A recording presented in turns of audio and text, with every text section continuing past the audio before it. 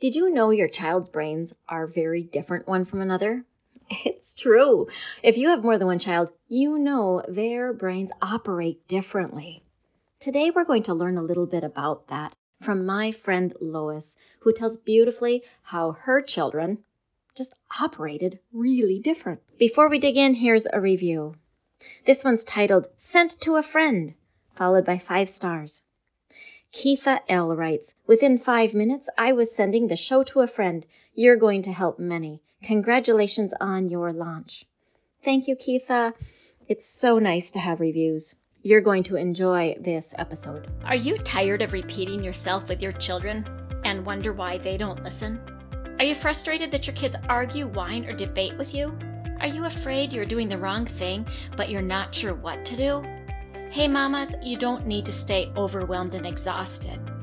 My name is Dinalynn Rosenbusch, mom, grandma, and speech-language pathologist of over 25 years. In this podcast, you will find solutions to get your kids to listen better, understand the clear communication, and the boundaries that benefit kids, and all while enhancing your relationships. So if you are ready to build deep, meaningful connection and create a more peaceful, productive, and happy home, listen in. Let's interrupt the way you've been parenting so that you can become the parent you want to be. It's playtime. Let's go.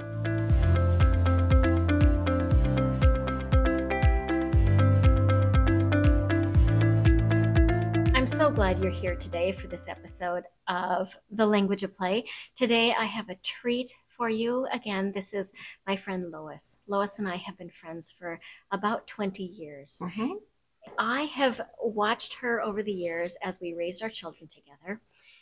And then we got in a conversation, and I said, that would be a good podcast episode. Will you do this with me? And so I am here in the beautiful state of Florida. What am I saying?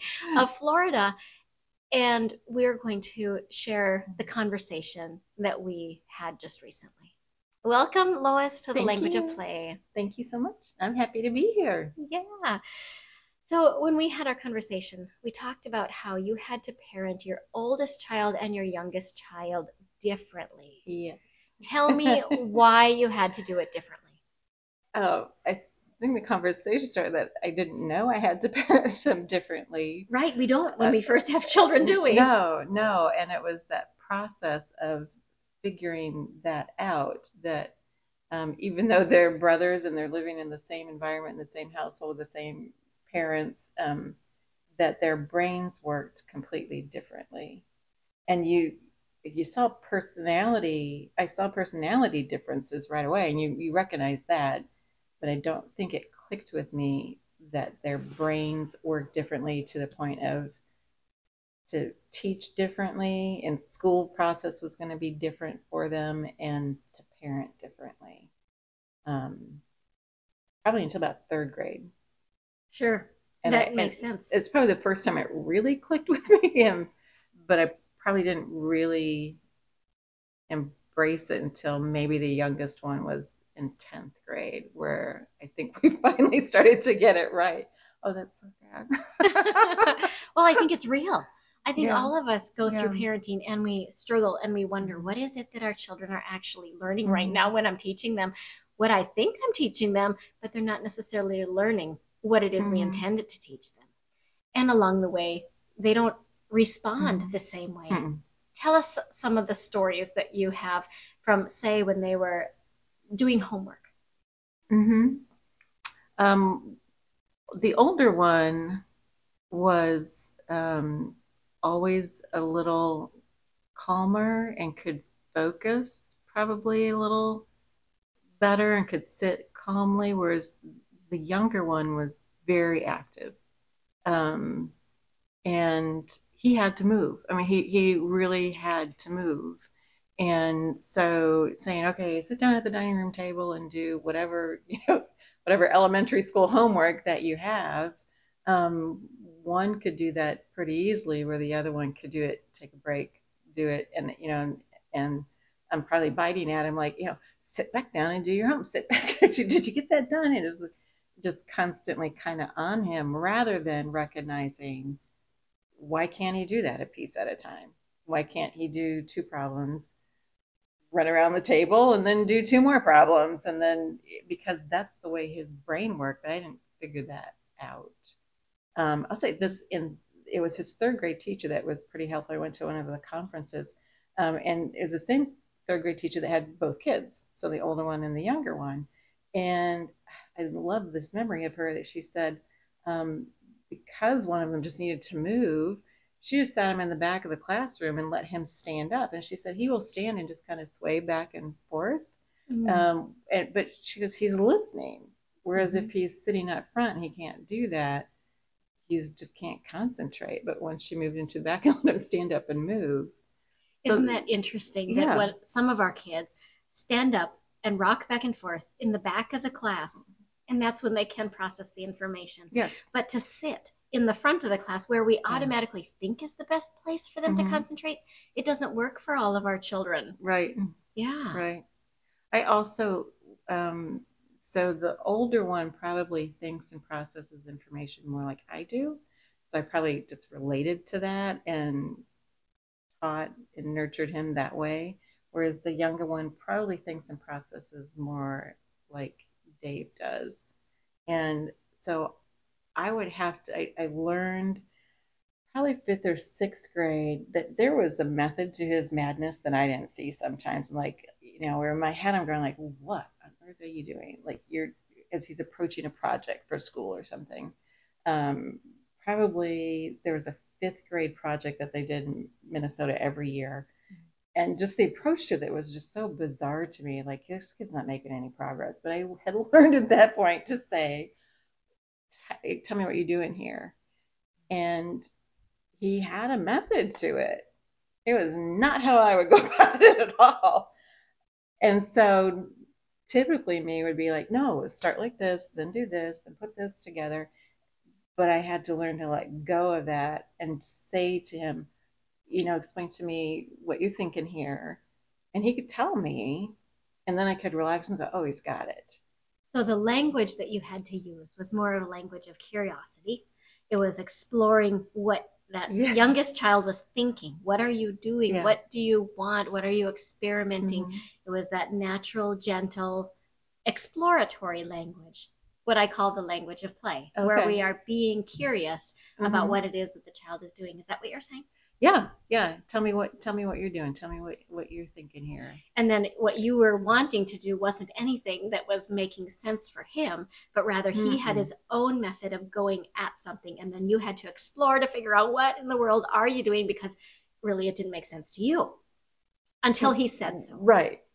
Or I had enough confidence to step back and let him be, versus hovering over him. Now it's time to do this step or whatever it is in my mind, just to say, just step back and let this kid work, and tell him, like, if you need any ideas, I'm right here. Not that he didn't ever need guidance and direction, and just he processed things differently. And so I had to learn to ask.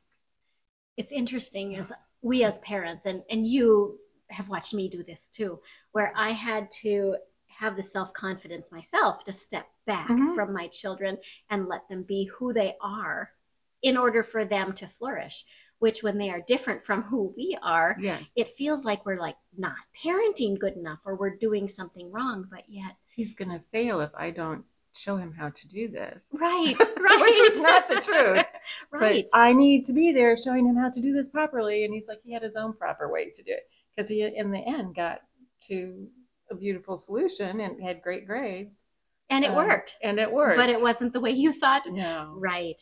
Yeah. Especially because I'm very analytical, and I'm very more engineering minded, and flow charts mean something to me. And I saw a diagram once, like a flow chart that Dave would understand would be like just totally different. It would, and I'm looking at it like, this makes no sense. He goes, finally, a flow chart that makes sense. So it really highlights how our brains are actually different. Yeah. And it's okay. I don't know why I didn't have permission or didn't understand or believe that was A, obvious, and B, okay. Like, why was that a lesson I had to learn, I guess. Right, but I think we all need to learn that because we obviously tend to think of, well, I'm doing it this way because I like it this way, so it must be the right way. But Well, that and it worked with one of them. Right. Right, but that's just one way. It's not the only way. Right, and yes, we do have to learn that. Yeah, and it'd be interesting had they been switched, had the older one thought differently than me, or and the younger one been like I would have learned the lessons different. I don't know. I just would have learned differently, I think. Yeah. We all just do the best we can as parents, don't we? I try. And we learn along our own timelines. Yeah. And we do the best we can with our kids, with where they're at the time. Lois, this is such a good conversation, and it's important for all of the parents to remember how our kids are different. And I love how you've highlighted that.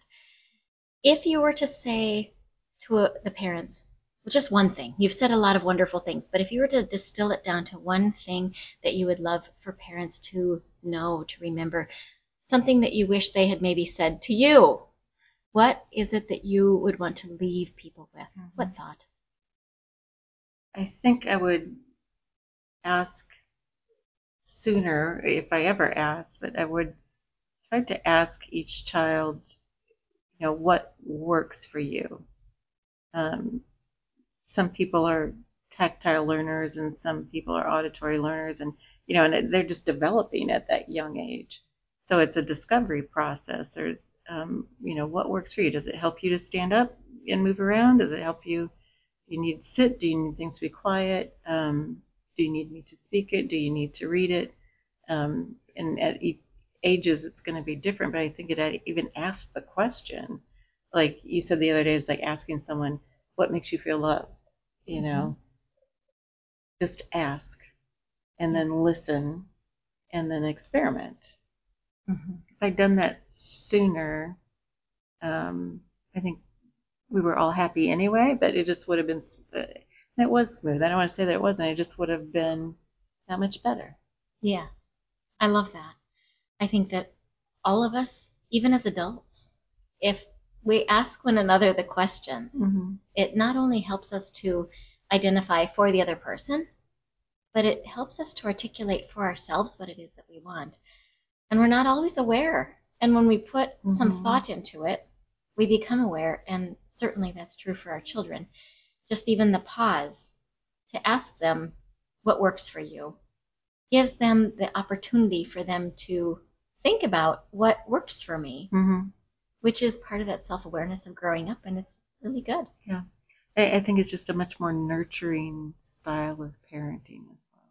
Because you're coming from a position of true love and care that's being expressed to them. It's just much more nurturing. I love that. Thank you for being here today. Thanks for having me. I love being able to interview you on the Language of Play. This is just a delight for me because you are one of my treasured friends. Well, back at you. Thank you. Thank you. Remember, mamas, when you get behind the eyes of a child, you can speak in a way their brains understand.